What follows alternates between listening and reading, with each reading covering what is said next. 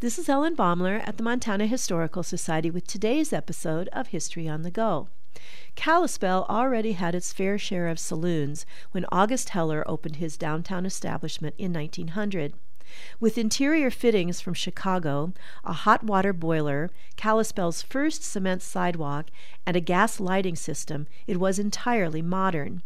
Spittoons on the floor, imported liquors, backroom poker games, and rumors of loose women upstairs kept a rough-and-tumble clientele entertained.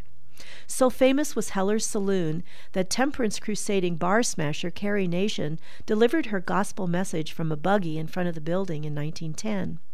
Although her speech the previous evening at 50 cents a head was not particularly well attended, when citizens heard that she was to give a free speech in front of Heller's notorious saloon, a large crowd assembled.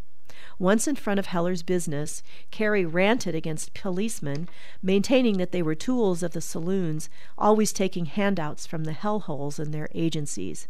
Then she started in on saloon proprietors, denouncing them as the worst men in the country, except for Republicans.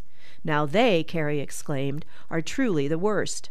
Democrats in the crowd cheered prematurely.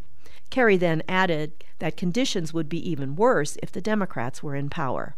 And so it went until she singled out Heller himself. But Heller got the better of her when he declared that he was an honest businessman and not a grafter like herself.